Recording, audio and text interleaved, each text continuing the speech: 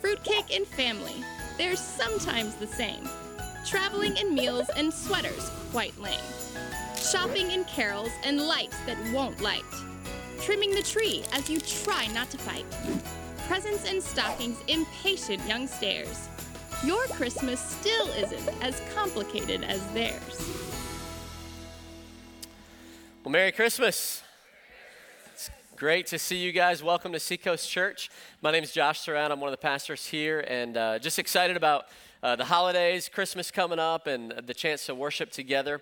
Want to welcome all of our campuses that are joining us. You know, you may be here for the first time, and you hear us talk about campuses and don't understand that. Let me tell you a little bit about our Seacoast family for a minute. We are one church that meets on 13 different locations, and so here in the Charleston area, we've got campuses in Mount Pleasant. We've got one in McClellanville.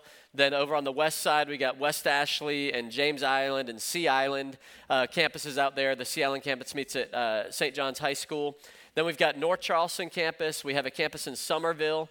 And then if you kind of head up towards the Midlands, you've got Manning campus in Manning, South Carolina. We have two in Columbia. We have our Columbia campus and our Irmo campus. And then we also have a campus in Greenville, South Carolina, up in the upstate. And last but certainly not least, up in the foothills, we have our Asheville campus. Those are our physical locations. And then we have thousands of people that join us online at our Church Online internet campus as well. So we want to welcome all of you. We're glad that y'all are with us. Want to highlight, though, our Columbia campus this weekend. We have met in Columbia. They were actually the first campus that we launched, and they have had a terrible location. I mean, I get lost every time I go to Columbia. So for years, we've been praying for a new location, and they finally found one. We bought them a building this year, and they upfitted the building, worked really hard on it, had their first services in the new building last weekend. So they're meeting this weekend in the new building, and then their public launch is going to be on Christmas Eve. And so they've been blanketing Columbia with invitations and mailers and personal invites, and I know they've been praying for family and friends to come join them as they launch publicly in their new space on Christmas Eve. And so I thought we'd start today just by praying for our Columbia campus and all that God's doing up there. So would you guys at all of our campuses join me as we pray for Columbia? God, we thank you so much for the ministry that you have happening in the Columbia area.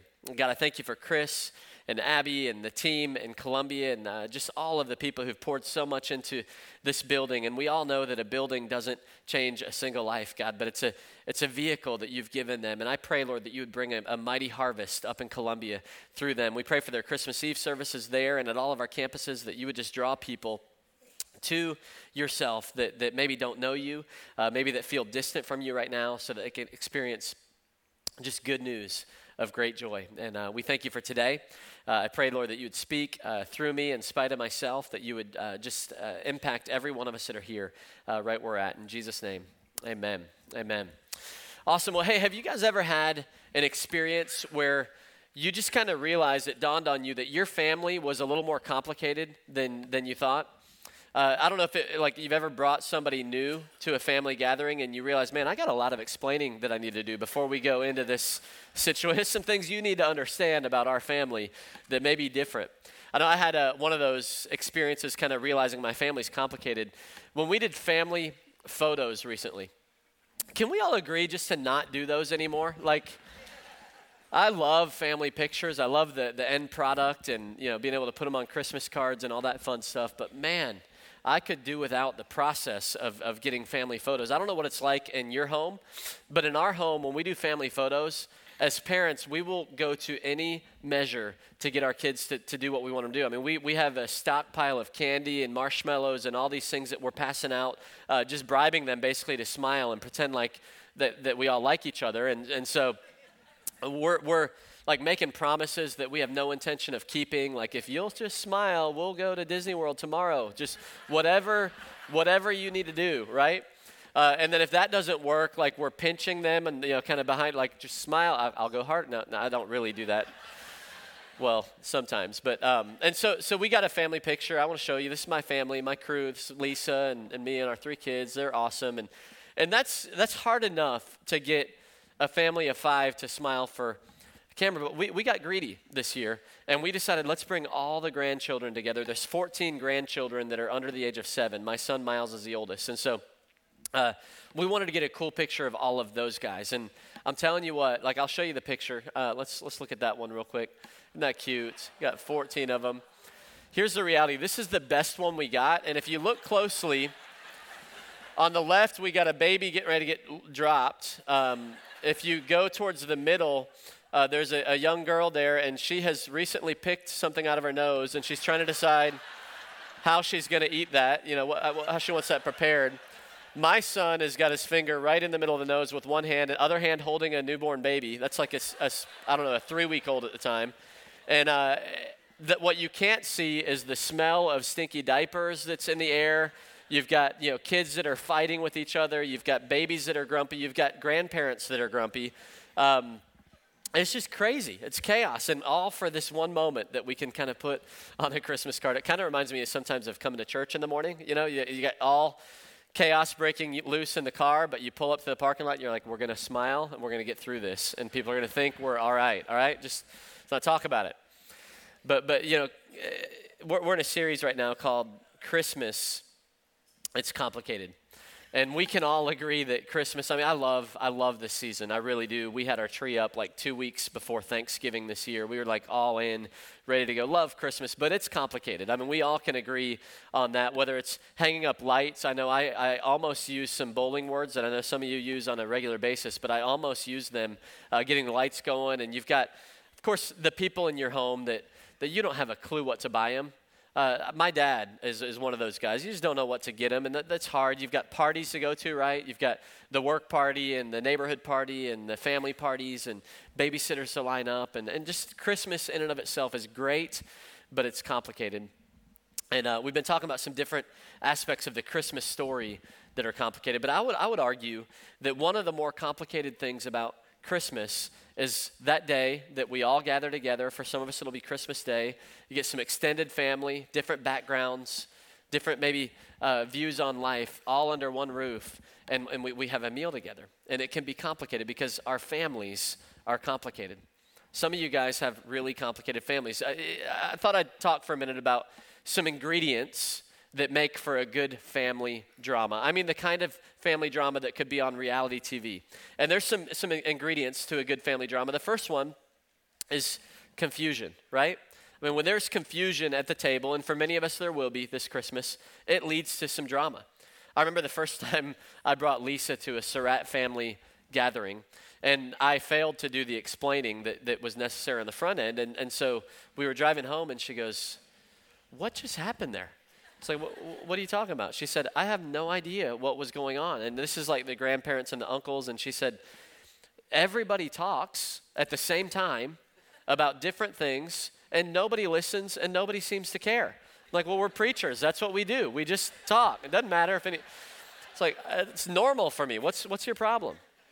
And then when I go to her family gatherings, she comes from a blended family, where there's, people from different moms, and by the end I was like, can you do like an org chart just to show me how everybody's connected? I have no idea. And some of you guys, your families like that, love each other, great, but it's a little bit confusing, can create some drama.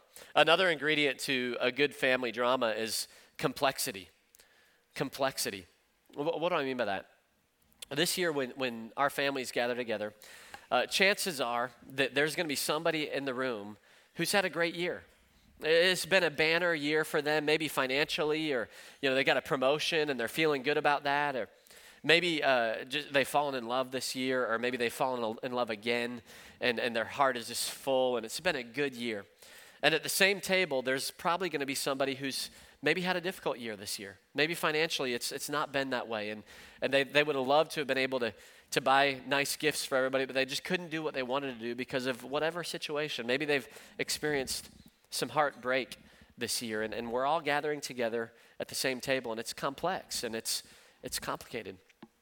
I remember 8 years ago, our family during the holiday season was getting together for a Christmas gathering, and Lisa and I had a secret. We had some news that we were excited to share. We were pregnant with our first child. Actually, she was mostly pregnant, and I was along for the ride. But we were excited, the first grandchild and the Surratt family, and we had kind of planned on how we were going to make this announcement, and just kind of a cool, exciting moment for us. And That day that we were getting together with our family, we learned some news that my sister, Jenny, who had longed to be pregnant and had already experienced a couple of failed pregnancies, had experienced her third failed pregnancy that week. And this wasn't just a failed pregnancy, it was an ectopic pregnancy, and it had done some damage, and the doctors weren't sure if she was going to be able to have children. And so you had such a wide range of emotions, and it's like, well, how do we handle this? We want to be happy, but we, obviously we're mourning, and it was complex. And I remember that day ended with my wife and my sister spent just a lot of time in a bathroom just crying and praying and hugging, and it was just complex, and it created some drama. And many of you may be dealing with similar types of situations, and it's an ingredient to family drama. It could be, I remember the first Christmas that we had after Lisa's sister had died in a plane crash, and it was just like you want to be happy about the season, but you also have just this heaviness, and it's just complex. It makes a complicated situation. Another ingredient would be change, right? You got confusion, complexity. Change can lead to a good family drama. Have you ever brought a boyfriend or a girlfriend to the table? You realize, man, change can make things a little bit more dramatic. You're all trying to figure out, do we just let it all hang out and show them who we really are here, or do we fake it for a couple of hours and hope that they might come back? It just changes things. It makes it hard. Some of you guys have someone in your family that brings a new person every single year, right? It's like, where's Bob? Oh, Bob was last year. This is Dave. He's cool too, though. I had one family that they had a hard time dealing with change, and so they didn't take the picture of the last husband off the family portrait wall, and the new husband had been for like 2 or 3 years, and he's like, could you please, I'm here. It's like some of us don't handle change very well. Another ingredient is, of course, you can't have a good family drama without conflict, right? Conflict, where there's tension in the air. Many of our families have the uncle, right? The drunkle. He's been drinking long before he showed up to the family gathering. We call him Uncle Jason in our home. I'm just kidding. I'm joking. That is not true. He threatened me when he heard me say that with Christmas presents. He said, you don't give me good gifts anyway, so it's not a big deal.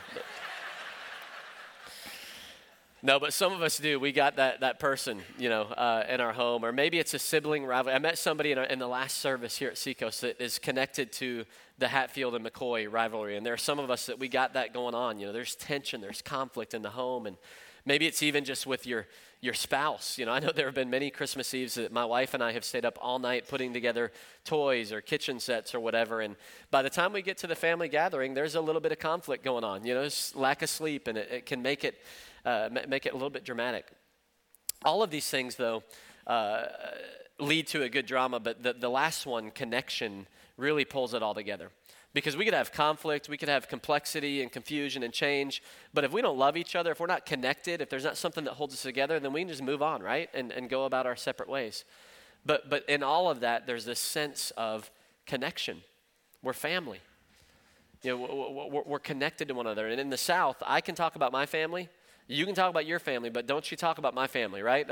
We'll have a fight on our hands because we are connected. In all of our dysfunction and all of the drama, we love each other. And it means we got to learn how to live together, how to experience maybe some peace in our homes in spite of the drama. So our family's going to get together in a few days, however you define the word family. And we're going to exchange maybe some gifts and a meal together, and it's going to be complicated. It's going to be challenging. There's going to be some circumstances that are beyond our control. I wonder if we could look at the Christmas story together and see if we can learn how we could experience an incredible Christmas in the midst of the complicated family situations that we all have. So we're going to do that together. First kind of deal on your outline sheet is the reality we all know by now. Every family has drama, right? Every family's got a little bit of this going on. If your family didn't have drama, it did when you got there, okay? You may not know that, but it's just reality. But the second thing that's kind of cool about the Christmas story is that God's family has drama. God's family has drama. Think about this. God could have done this any way that he chose. He wasn't backed into a corner and had to kind of come up with a second or third or fourth best case scenario. He could have done anything he wanted to. He could have come as the king in a palace and ruled over nations. But if you look at the Christmas story, it was complicated, very complicated. I want to look at the Matthew account, Matthew chapter 1, and I'm skipping the first 17 verses, which is the genealogy. And even if you studied that, you'd realize, man, the family history, the lineage of Jesus has murder, it's got adultery, it's got prostitution, it's got all kinds of drama, conflict. But let's look at Matthew 1, verse 18. It says, "This is how the birth of Jesus, the Messiah, came about. His mother Mary was pledged to be married to Joseph. But before they came together, she was found to be pregnant through the Holy Spirit." Hold on a second. Time out. Pregnant through the Holy Spirit. Has that ever happened before? Confusion. I mean, this is a young girl, 13, 15, something like that. Don't know exactly how old she was, but a young girl. And all of a sudden, she's pregnant. She knows it's not from Joseph. She knows it's not anything that she did. And how does this work? I imagine she had questions. Let's keep moving. Because Joseph, her husband, was faithful to the law and yet did not want to expose her to public disgrace, he had in mind to divorce her quietly. How many of that didn't happen overnight? The range of emotions Joseph must have felt. I mean, I love this woman. I want to be married to this woman, but I'm faithful to the law, but I don't want to dishonor her. And so how do I do this? How are we going to handle this situation? And he finally decides, we're going to divorce, but we're going to do it quietly, and we're going to do it in a way that doesn't shame you. And I know that many of us have experienced the pain and difficulty of divorce, and you know that doesn't happen without conflict, without confusion and complexity, and there's all this stuff going on. The story continues. After he had considered this, an angel of the Lord appeared to him in a dream. It's amazing how we can just read through that. An angel shows up in a dream. That's different. That's a little complicated. And the angel says, "Joseph, son of David, do not be afraid to take Mary home as your wife, because what is conceived in her is from the Holy Spirit. She will give birth to a son, and you are to give him the name Jesus, because he will save his people from their sins." All of this took place to fulfill what the Lord had said through the prophet. "The virgin will conceive and give birth to a son, and they will call him Emmanuel," which means God with us. So this is the story of God coming to earth. Could have done it any way that he wanted to. And we see confusion, we see complexity, we see conflict, very, very difficult, complicated circumstances. And I find a lot of hope in that. Because what it tells me is we love and serve a God who understands our complication, who isn't above it, he's not outside of it, he steps towards complication instead of away from it. And some of us, we have family situations that we can laugh about it a little bit, but honestly, they're difficult. And they're complicated. And what I want to tell you today is that you are the reason that Jesus came. He would say later in life, "I didn't come for the healthy, I came for the sick." I step into complication. I'm not afraid of your drama. I want to be there in the midst of it. God's family has drama. What's cool is there's connection too, though. You see how God's family, Jesus, this baby, brings together people of all kinds of different backgrounds. You've got the shepherds. You guys remember them? They're by nature, they would have been the last to find out about this. I'm thinking if I'm God, I'm going to make an announcement in the church announcements, right? I mean, you're going to tell his people first, but he sends his best worship team to this field and tells these shepherds about it, who by their what they do for a living, they would have been unclean. They wouldn't be allowed to go into the temple. And God tells them first, and he brings them. And then you got these wise men who are thinkers, and they're stargazers from the east, and they're intellectual, they're wealthy, they're on a different side of the spectrum, and he brings them together. And you've got Jesus would bring together tax collectors in his life, and Pharisees, religious people, non-religious people, all connected through this baby, through Jesus. His family is complicated. His family has drama, and you know what? It still does. I love our church. Our church is a great church. wouldn't want to be a part of any other one, but guess what? It's got drama. There's conflict in our church. There's relationships that experience difficulty and complexity and all this stuff. We're in small group together. We got people on different ends of the political spectrum or of the economic spectrum, and we all come together. We're brought together. We're connected through Jesus, through this baby. So our family has drama. God's family has drama. Guess what? We don't get to choose. We're all going to be participants in a family drama this year. But what we can choose is, what's my role going to be? What's my role in the family drama? That's what I want to do for the rest of the time that we have together. Let's talk about what are some potential roles that we could play in our family situation that maybe it would turn what could be a bad situation into a great one. A couple of possibilities. 3 roles we can play in our family's drama. The first one we can do, I can play the role of a peacemaker instead of a drama queen. I can play the role of a peacemaker instead of a drama queen. How many of you guys know a drama queen? I mean, let's just, don't point, all right? Just, all right. Yeah, we all know someone who's a drama queen. I have a 5-year-old daughter. Do I need to say anything more, right? I mean, she loves drama. And you know, like if Frozen, you know, the Let It Go comes on, she will sing that thing and she will act it out. And, you know, she's, when she gets hurt, we all know about it. It's a full-fledged show and it's cute. It's fine. It's wonderful in a 5-year-old. But some of us, we never grew out of that. And we all know somebody who's got a flair for the dramatic, right? I mean, maybe at your office, you know, you got these people, they just know how to stir the pot rather than settle it down, right? I mean, if talk comes their way, they're going to spread it. They're going to stir it. They're going to let people know about it. They're going to make it big, magnify it rather than settle it down. Some of us have someone like that in our family, and frankly, some of us, we are that person. You know, we tend to make things bigger than they need to be. Maybe on social media, you know, something happens and we blow it up and we put it out there. We want everyone to know about it. We make things bigger. Or with current events, you know, we all know there's issues and difficulty in our country, but there are some people that just have a way of kind of stirring the pot and making it bigger, making sure they get everything out of it. There are some people whose job is to make things bigger. They're drama queens. What if we decided, I'm not going to be that this Christmas. I'm going to be a peacemaker.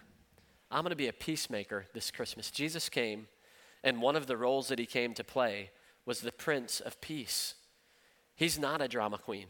He came to bring peace. And he said in Matthew 5, verse 9, one of his most famous sermons, he said, "Blessed are the peacemakers, for they shall be called sons of God." He's the Prince of Peace, and he's called us to be peacemakers. What would it look like for you to be a peacemaker this Christmas? Look at Romans 12:18. It says, "If possible, so far as it depends on you, live peaceably with all people." Wonder what it would look like for us to say, you know what, I'm going to be a peacemaker this year. A couple of ideas. For some of us, it might mean that we're going to need to forgive somebody. Being a peacemaker is going to take you. So you know what? I've been hurt. There's been an offense, and I'm going to make peace by choosing to forgive. And in some cases, all the family knows that when you come together with this other person, there's a potential for fireworks. There's potential for drama. What if you said, you know what? Not this year. I'm going to be a peacemaker. I'm going to choose to forgive. I'm not saying that I'm acknowledging, or I'm saying that what they did is okay or that's right. I'm not even saying that they've asked for forgiveness. Sometimes they never will, but we can go, you know what? I'm choosing to be a peacemaker. I'm going to forgive. I'm not going to let this offense that in some cases happened years ago, I'm not going to let it cause issues and drama in our home or in our workplace or in our church family this year. I'm choosing to forgive. You know, others of us might be on the other side of that, and we don't need to forgive, but we need to ask for forgiveness. Maybe we've done something or said something, and whether we intended it or not, it's caused a wound.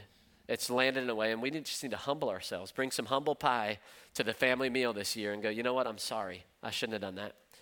And I can defend myself. I can, justify. I can do that all day long. But if I'm going to be a peacemaker, I might just need to humble myself and say, I am sorry.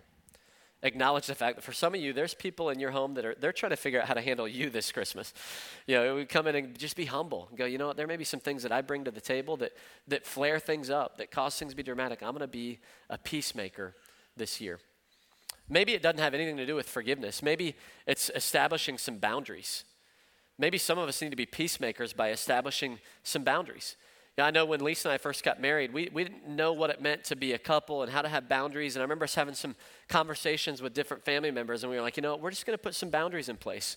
We're not going to answer the phone after a certain time at night. And we'd love to have you over, but if you could just let us know, that would be really helpful. And now we have kids. We don't care if you tell us. You come. As long as you take a kid with you, you can come anytime you want, right?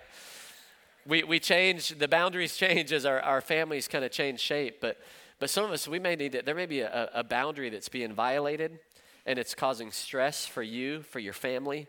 It's causing maybe division. And you being a peacemaker, maybe just having a loving but firm conversation about some boundaries. So, who in your family or circle of friends do you need to make peace with this year? Are you willing to play the role of a peacemaker? Some of us, we just need to audition for that role every day. I'm going to figure out, how can I make peace? How can I be a voice that's going to bring peace to the situation rather than being a drama queen? So that's one role that we can play. A second role that we could play in the Christmas this year, the family drama, is I can play the role of hope peddler instead of Debbie Downer. I can play the role of hope peddler instead of Debbie Downer. Would you agree there's plenty of bad news today? Plenty of opportunities to be discouraged. I don't know about you, but I've got a lot of people in my life, again, social media, that, man, they're downers. I mean, this country is, and I agree, there's some issues. We got major issues. I'm not saying we put our head in the sand, but we don't have to be Debbie Downers. We all know people that when they call, you're like, ugh, this is going to be a discouraging conversation, right? Or, how you doing? Oh, I'm okay. It's been better. Just kind of down on life, down on, whatever. Don't point again. This is just, we're talking in theory here, not the person sitting next to you. But what if we decided, you know what? Jesus is the hope of the world. I'm going to be a hope peddler. I'm going to be a voice of more. I'm going to be a voice of encouragement in people's lives. What if we took that posture this year?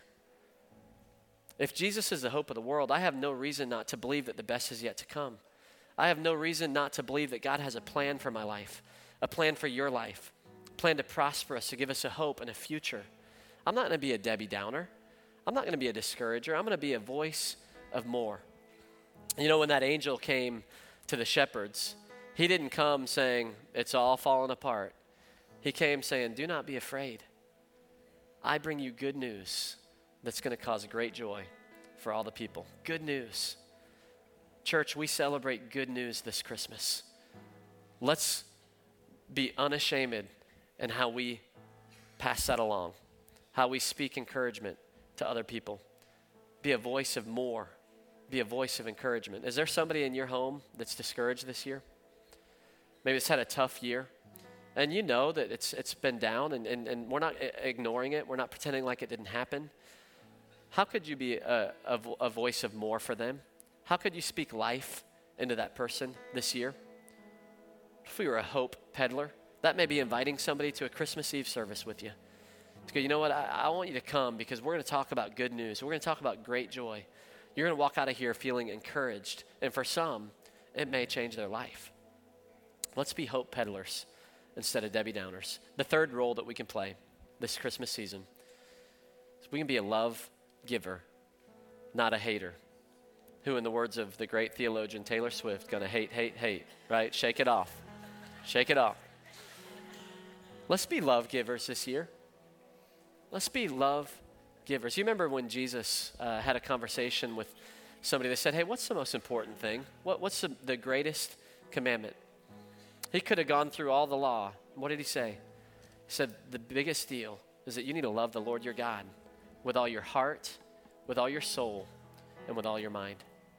Be a love giver, first of all, to God. Some of us need to just open up our hearts to God this year and worship. Maybe even today as we do response time in all of our campuses, we're going to, you know what, I'm going to be a love giver. I'm not going to hold back from you. Maybe I've sort of been on board intellectually, but in my heart I've been closed off.